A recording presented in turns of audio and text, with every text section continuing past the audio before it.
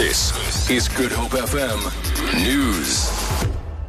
Die presidensie het aangekondig dat hy bewus is van planne deur sommige opposisiepartye om strafregtelike aanklagte in te dien teen adjunk president Cyril Ramaphosa en senior regeringsministers na die bekendmaking van die Marikana verslag. Die EFF het gister aangekondig dat hy vandag aanklagte teen Ramaphosa gaan indien vir sy beweerde rol in die dood van landmin-mynwerkers by Marikana. Die party gaan ook klagtes lê teen die voormalige minister van polisie, Nathi Mthethwa, die polisiekommissaris Riapyega en die voormalige Noordwes polisiekommissaris Sukiswe Mbombo. Ramaphosa se woordvoerder, Rani Mamwepa, sê die bevindings van die Falem-kommissie se verslag oor die Marikana tragedie rakende Ramaphosa was duidelik. Die verslag het Ramaphosa van enige aanspreeklikheid gevrywaar.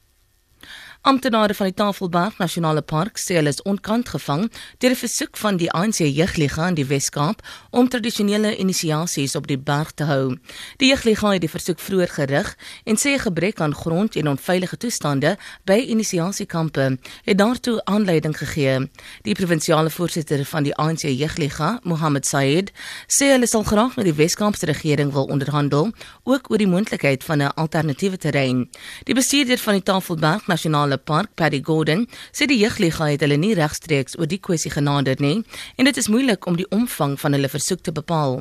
Gordon sê hulle is egter bereid om met die Jeugliga te praat. Die vakbond Solidariteit se hoof vir die telekommunikasiebedryf, Marius Kroukamp, sê die vakbond het in die arbeidshof aansoek gedoen om 'n dringende interdik om te keer dat Telkom 4400 werkers aflê. Vakbond het 'n geskil met Telkom verklaar oor die beplande afleggings. Telkom gaan egter voort met die afleggingsproses en het 'n kennisgewing aan vakbonde uitgereik. Kroukamp sê Solidariteit het alle moontlike stappe gedoen om die saak te probeer oplos. Volgens hom het Telkom nie voldoen aan die herstruktureringsprosedures waarop hulle met al die geregistreerde vakbonde ooreengekom het nie. Die dodetal in die aanval deur vermeende Boko Haram militante kan verder styg en is nog nie finaal bevestig nie. Dit volg nadat die groep vroeër die week op 'n dorp in die noordooste van Nigerië toegeslaan het. 'n Amptenaar van die dorp, Kukawa, sê minstens 97 liggame is na die aanval getel. Die militante het die dorp Woensdag aand aangeval.